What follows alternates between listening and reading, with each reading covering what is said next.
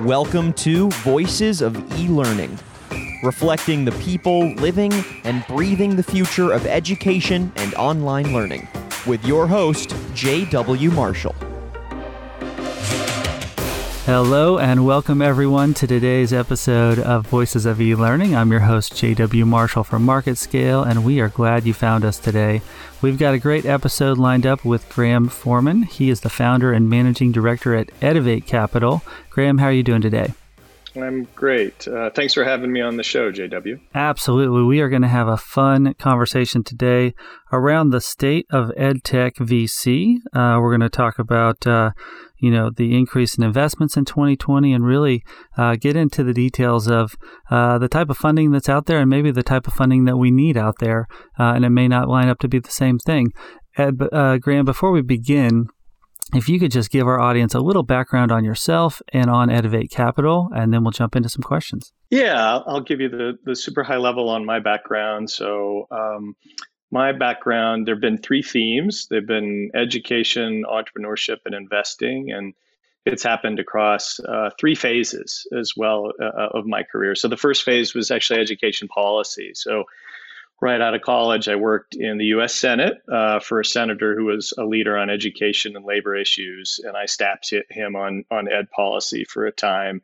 He retired. I moved to the other coast and worked for a community college president who ran and won a seat in the assembly, became chair of the education committee, and I worked for him for a number of years. So first phase was policy around education. Second phase was as a startup operator. I did three businesses, all SaaS businesses serving schools and districts. And I was the growth guy. So I led sales, marketing, business development, customer success, and a couple of them scaled nicely. And from that, I was able to start angel investing and really dabbled as an investor for a number of years. But toward the end of the third business, I started my microfund, Edivate, with a simple idea: why not invest and advise lots of seed stage entrepreneurs in education? So that's what I'm doing today. We sold that third business to private equity about 7 years ago, and that's where I made my leap to doing this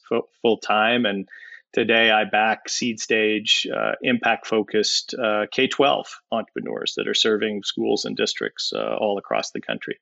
That's great. And then let's just jump in with the big question. What is the state of EdTech right now? Well, I think, right now, I think we're certainly seeing a moment for EdTech.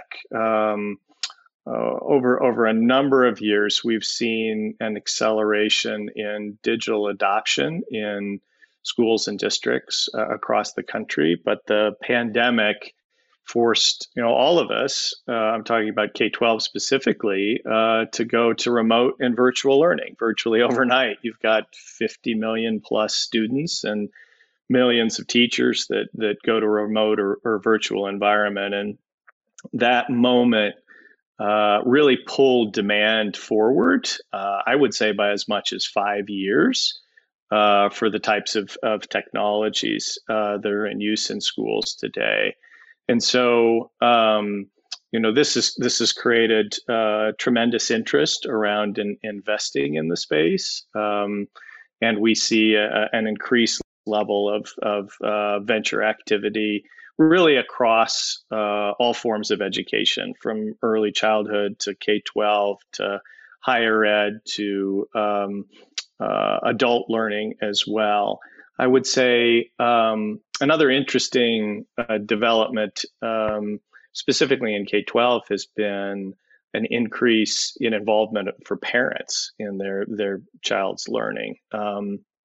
We have parents now who continue to work from home while they're sitting next to their child who's on a computer learning from home. So they've gotten a much closer look at the types of education their kids are getting, and in many cases they're leaning in much more than they were before, and that's created more demand around consumer-oriented solutions. So solutions that parents can buy. One good example is a company called OutSchool, which provides a whole host of instructor-led courses online that parents and students can sign up for, and demand for their service has just exploded here in recent months.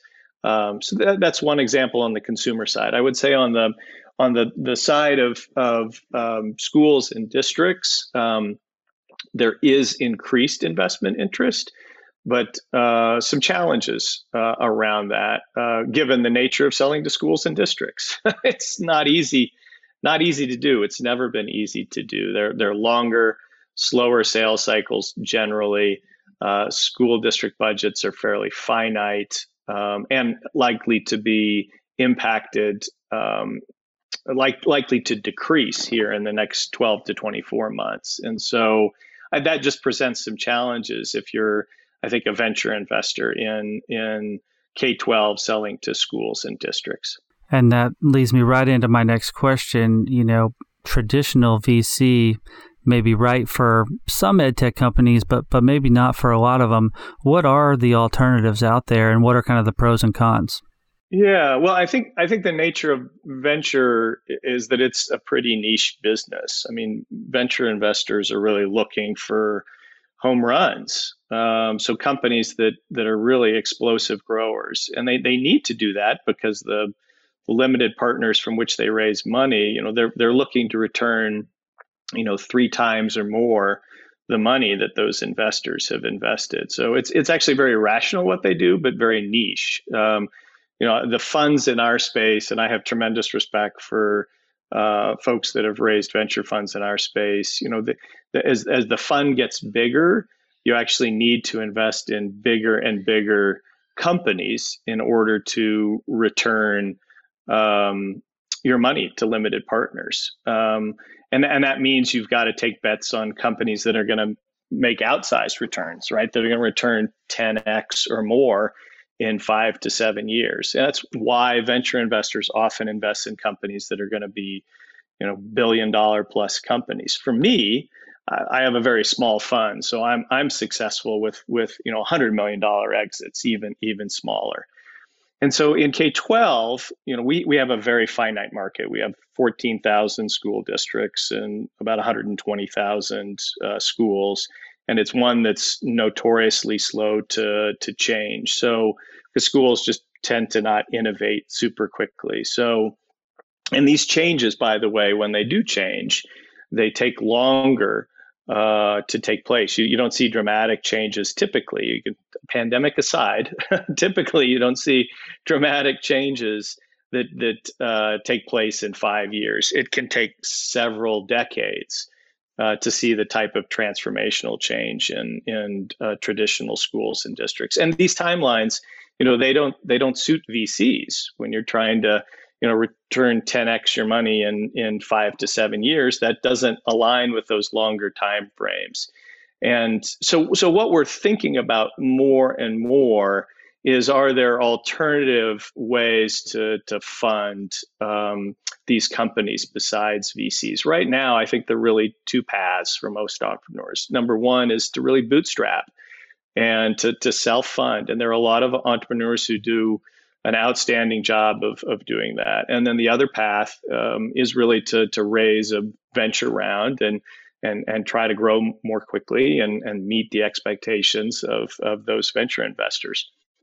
What we're trying to figure out is there a middle path where really solid growing companies, and I'm talking about, I have some of these companies in my portfolio that are growing 30, 40, 50, 60% year over year. They're high recurring revenue businesses. They're impact focused businesses solving problems in K-12. They don't meet the venture profile, but with additional capital, they could continue to grow and could scale their impact.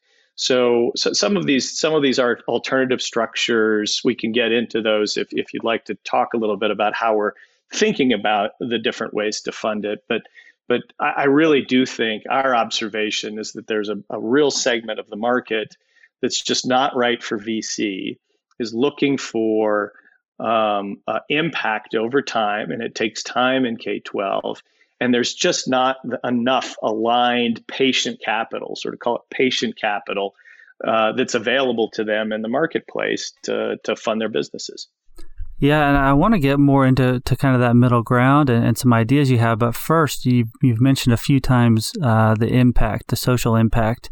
Talk to us a little bit about that. That doesn't necessarily mean nonprofit. For our audience that may not be familiar, what would be some examples of social impact companies?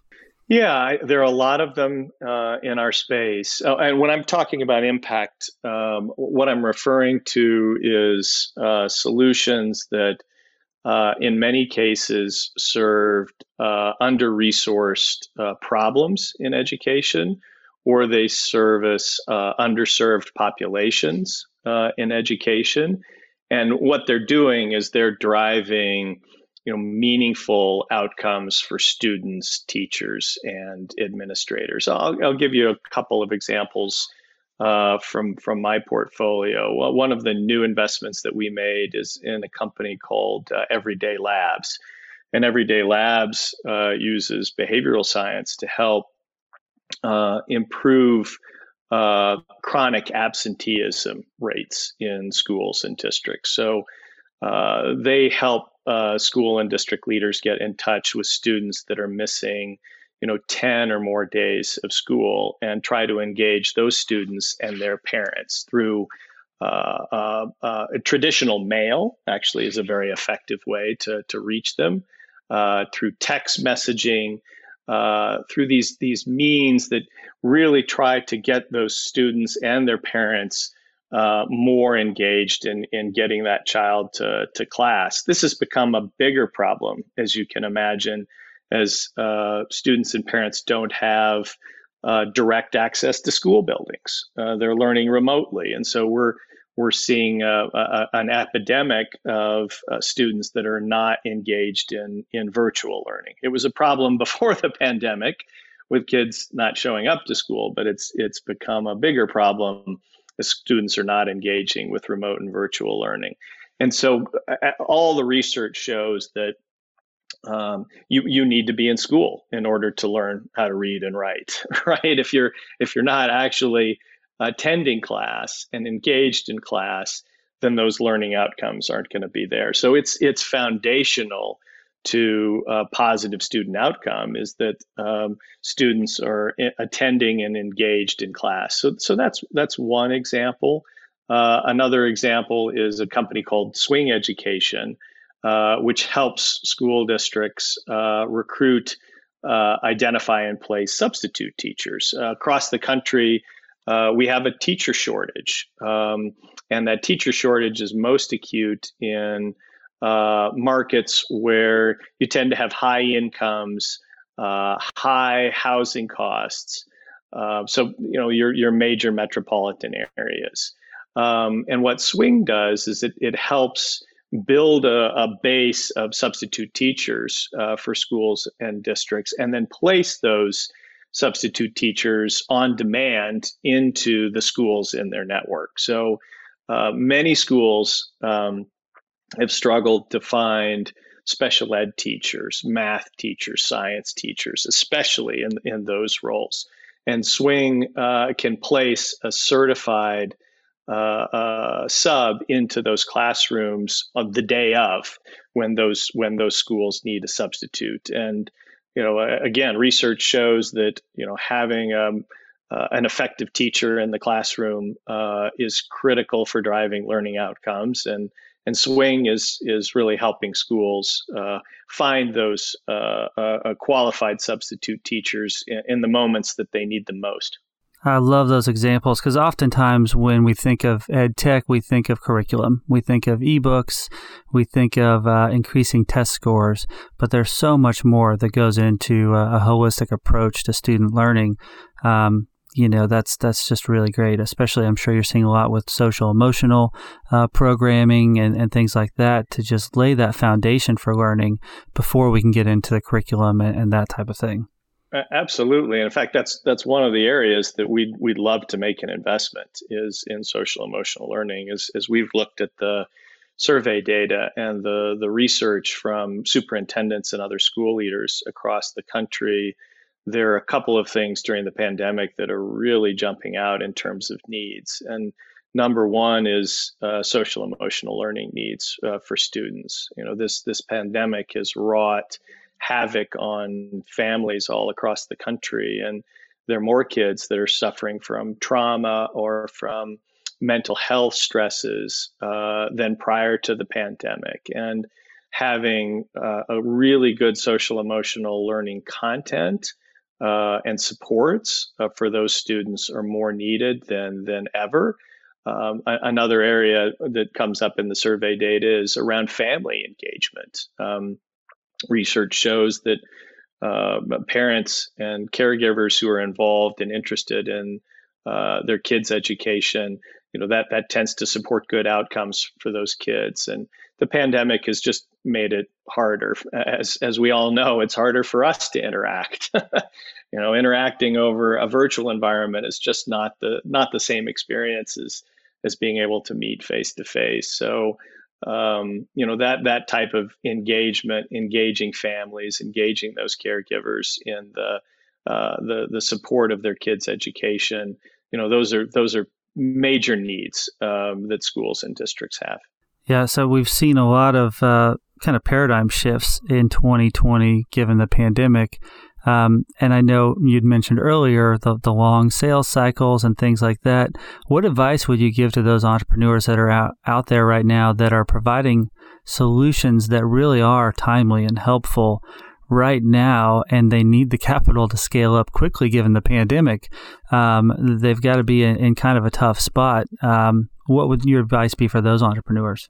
Well, I think first of all, you have to be patient, I think, with reaching customers right now. It's difficult. So many school leaders, teachers are just overwhelmed with the pandemic.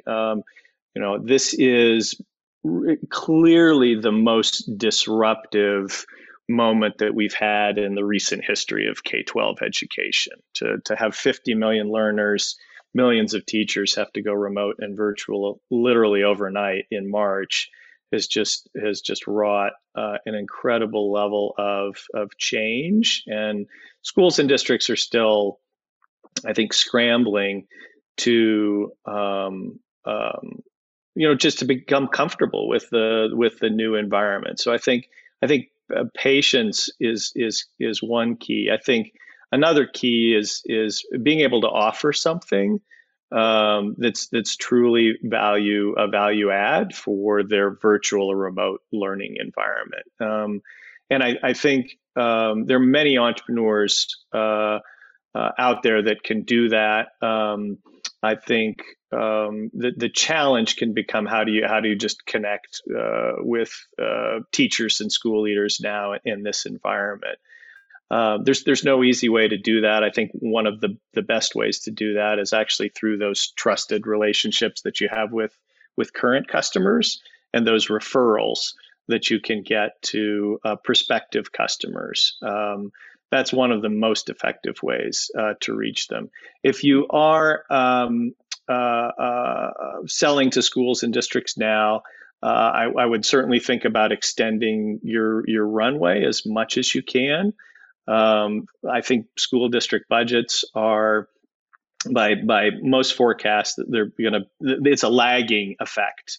What's happened in the economy, it takes some time for that to trickle down to the state taxes, the local taxes that do not have 90% of the school and district funding or state and local taxes. I expect we'll see more of those impacts in the next school year cycle and the cycle after that. And so those budgets will be under great pressure. I think that's the reason to try to extend your runway. Is I think it's going to be tougher to access those budgets in the next couple of years. If you're trying to raise money, nothing convinces an investor more to give you money than demonstrating that your customers absolutely love your product.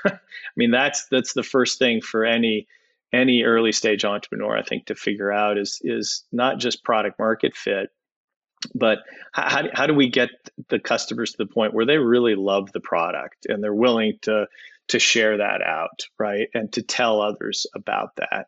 That's a first thing an investor will look for. I think the next thing really would be traction, right? That there's real evidence that customers are not only using the product, but they're also paying, a meaningful amount for the product. I think if you can accomplish those two things, I think you're in a good position to have fundraising conversations with a variety of different investors. Absolutely. So we'll put you to the test here. Would you rather have a company with, let's say, 50 active, engaged customers, or 1,000, just kind of average paying customers? Yeah, I think I definitely take the former at this stage. I think that love for the product is so important. There's so many choices now when it comes to you're a student, you're a teacher, you're an administrator. There are 15,000 EdTech products out there. The way to stand out is a product and a service that they love. If you've got 50 just evangelizing customers that love your product, are willing to share it out via social media, tell others about it, that's a marketing and growth engine that's going to pay dividends down the road. If you've got 1,000 customers that are kind of lukewarm about it, I mean, that's great that you've got 1,000 customers, but I'd be concerned that they might have other options. They might find another product that they really love, and over time, they're going to migrate to that other product over time that they really love. So how do you figure out how to get to the point where the product is really a must-have? They love it so much that they can't live without it. That's the work that I'd focus on. Absolutely, yeah, and typically the budget issue always comes up when you're selling to schools and school districts. But when they really believe in something and want something, then magically they always find the budget. They cut something else, or they make it happen. Is that your experience as well? They try very hard. I can't say they always are able to do that, but school districts are they're wonderful, loyal customers when you serve them well, and I think that's one of the real benefits about being an entrepreneur in this space is just how loyal they can be. I think what's interesting about education and might be different from some other industries is that there's more of a collaborative approach in the space. There's a desire generally to do good for the public, and so when an educator or an administrator finds something that they love, they want to not only keep using it, but they also want to share it with other colleagues in the space that they think could benefit. It's more of a cooperative environment than a competitive environment that you would find in so many other spaces. So, as budgets get cut deeper and deeper, it's more and more important that your product is a must-have. And I fear with this next budget cycle or two, there are going to be some deep cuts in many districts, in many states around the country, and entrepreneurs need to be prepared for that. And the best way to prepare for that is a product that's truly a must-have for the stakeholders within the school or district that are using it. Absolutely. At Market Scale, we say that the product needs to be remarkable, to literally where someone will remark to others how amazing the product is. I love that. Yeah, I think this also kind of lends to, 2020 has seen the EdTech community, the education community come together like never before. It's always been a very helping community, but really by necessity, everyone has come together. And earlier you mentioned, that there are so many companies out there that I think we're seeing a lot more diversity in the companies, in the innovative products. Are we also seeing more diversity in the entrepreneurs, in the founders, in the teams that are trying to address all of these problems? Well, we are. seeing more diversity in terms of founders, in terms of the profiles of folks that are solving problems. But I think there's a lot more that we can do, and I think this is one of the shortcomings of venture is, as venture investors, we may invest in just 1% or so of all of the founders that are out there. And disproportionately, I think those founders, they tend to come from top schools. Disproportionately, they tend to be white. They tend to be white males. Education's different. I think there's more gender diversity in investing. So many incredibly talented founders are teachers, and so many teachers are female. So we just naturally have more diversity there. But I think there are opportunities for us, and this goes back to patient capital and alternative capital.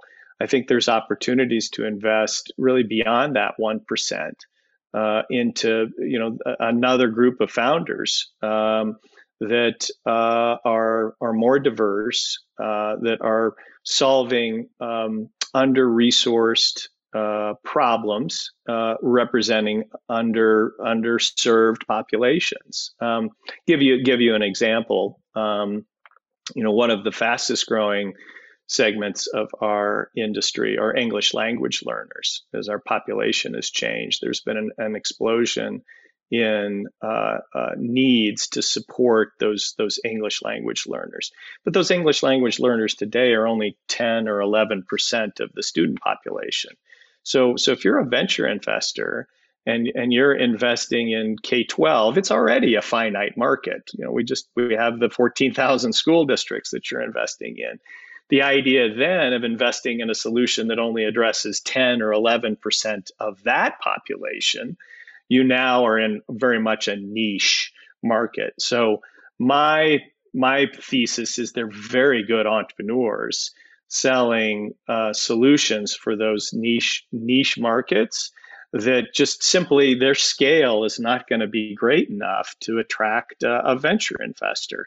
And it's going to take them more time to build a business. And by the way, if they're really dedicated to impact, it's going to take more time for them to change the system. It might take a couple of decades. So, alternative capital structures that support those entrepreneurs over longer periods of time and in more flexible ways, I think are really needed. And I think by having those, I think we'll be able to open up investment that makes both sense from an impact side, but also from a financial and economic side to invest in more underrepresented founders over time. So that's what we're working on enabling is more of that type of investment, more patient capital into the space. That's great. And that really goes along with a blog post that you put up called The Case for a Different Kind of Capital in EdTech, which we've linked in our blog post for this podcast. And something that really jumped out to me, if you could kind of dive into it for a minute or two, would be kind of the problem with chasing unicorns, and maybe explain what a unicorn is for our audience, even though most probably know. And the difference between a unicorn and a camel, as you put it, and the potential desert that we're entering. I think our audience would really enjoy kind of that comparison. Yeah, well, great. So a unicorn in our industry is a company that achieves $1 billion plus valuation, and there are really very few of those within K-12 B2B, and the reasons are things that we've addressed. There are just 14,000 school districts. They have relatively fixed and predictable annual budgets, which doesn't enable a tremendous amount of growth. And change takes longer in our space. The sales cycles are longer. It's harder to sell to schools and districts than other customers. And so what that's led to is we've had a real shortage of unicorns within our space. In fact, from my market scan, that this year we've had Quizlet is the one that we've seen specifically that's focused on selling to schools and districts in K-12. There are lots of ed tech unicorns, and that's growing, but they're in other parts of the market, right? They're international, or they're workforce development or higher ed. What's interesting about Quizlet is the founder thinks of them more as a camel and not as a unicorn. Camels are companies that are, as they sound, right? They're tough and sturdy. They need less capital. They're aligned with the markets that they serve for the long haul. And what's unique about Quizlet is to achieve that valuation, they raised a relatively small amount of money. I think they've raised 60 million or so, which for most unicorns is a very small amount of money. And I think that the point about camels is a really important one, because the pandemic, I think, has wrought economic uncertainty that we haven't fully realized the impacts of that.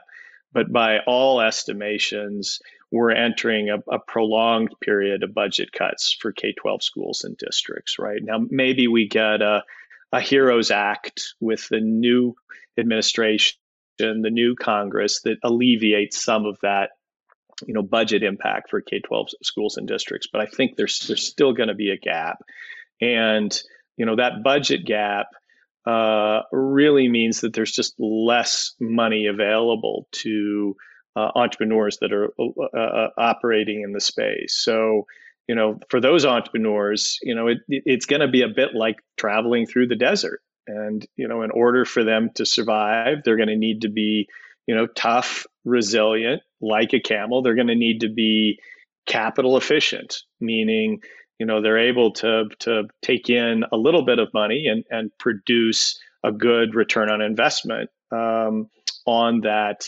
capital that they've deployed. And my feeling is, there's going to be attrition in our industry through this next set of this budget cycle. There are a lot of startups.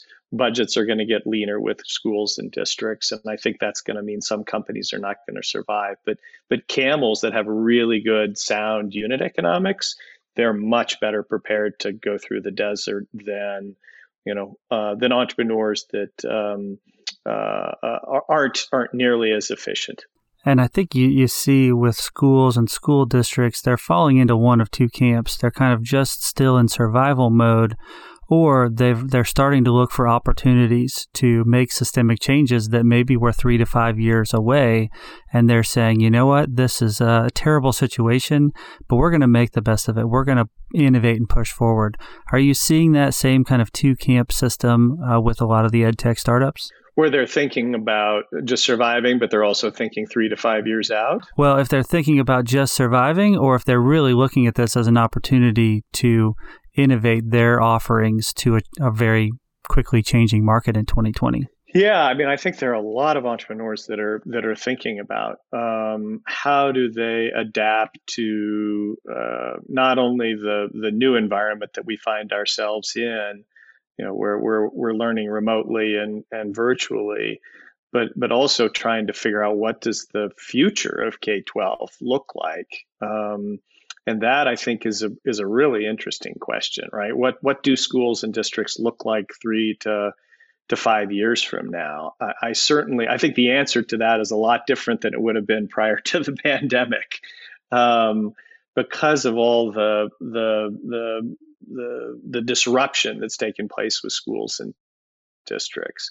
But I don't have a crystal ball. Certainly, I'm not exactly sure what is going to take hold that's new as a result of going remote and virtual, and what's going to be left behind and schools aren't going to adopt. I do think it does make some sense where there's a process improvement for a school and district, that's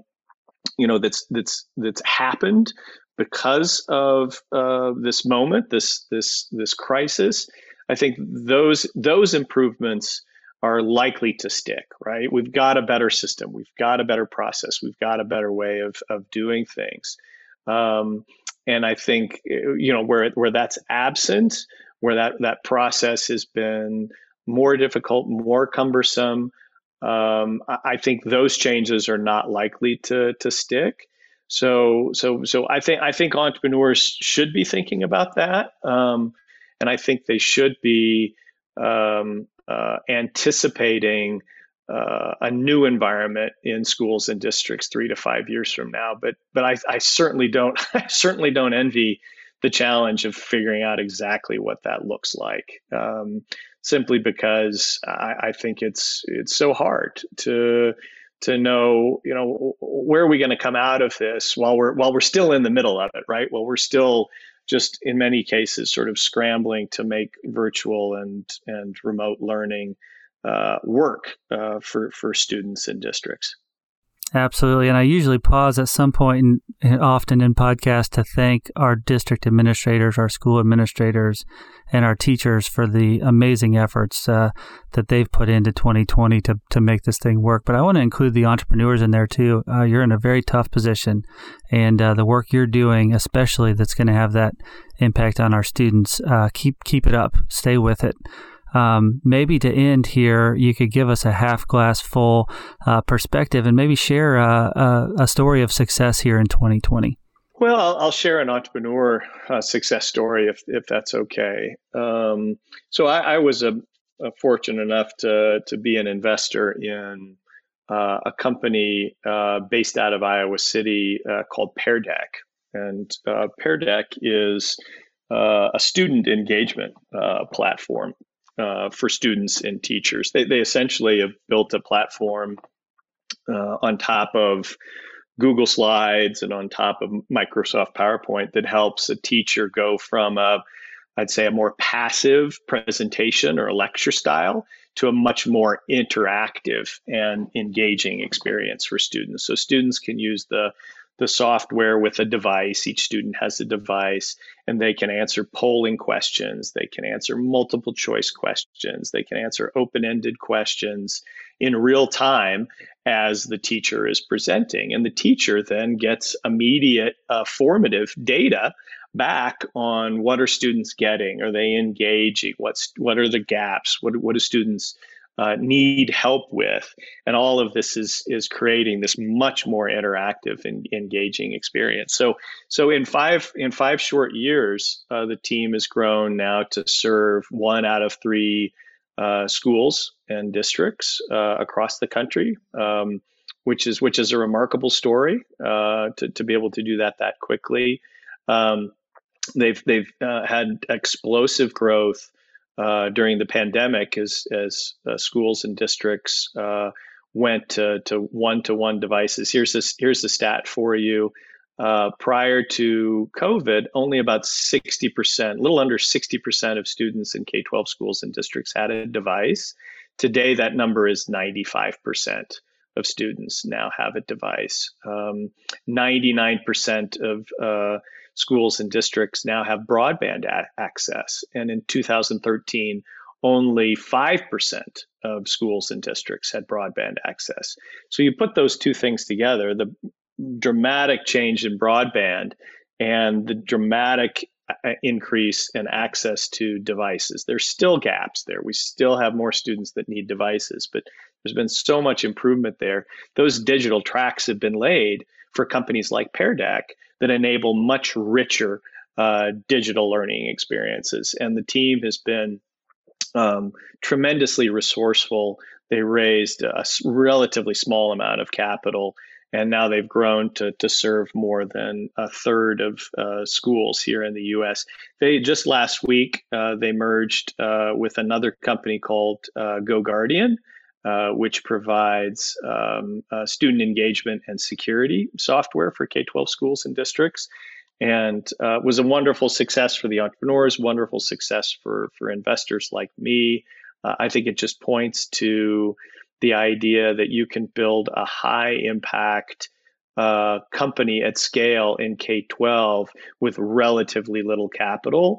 And maybe not everybody can do it as quickly as Pear Deck can, But I'm just super proud of the work that they've done and excited to see where this new merged entity goes in terms of delivering safer and more engaging learning experiences for students and teaching experiences for educators as well. Absolutely. That's great. And it's funny, if you think back, I think it was 2012, there were a lot of initiatives and predictions by 2020, every student would have a device. We'd hit that 100%.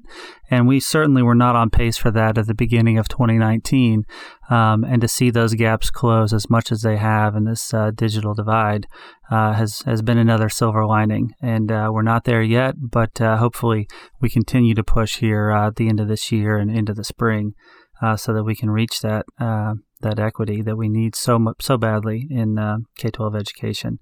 We are out of time, but that was a great discussion, and I've got more questions. So we're going to have you back on in the spring to kind of get a new state of the industry and talk more about these alternative funding sources as you can continue to develop them out and keep the conversation going. Graham, thank you so much for joining us today. It was fun, JW. Thanks so much for having me on the show, and I really appreciate what you're doing here. Thank you, and thank you so much to our audience for listening every week, twice a week. We really appreciate you as well. Again, we've got an upcoming episode where we're going to take your thoughts and responses and put those together, which is going to be fun, and certainly check out past episodes as well. We've got quite a library now. Thank you again, and always keep learning.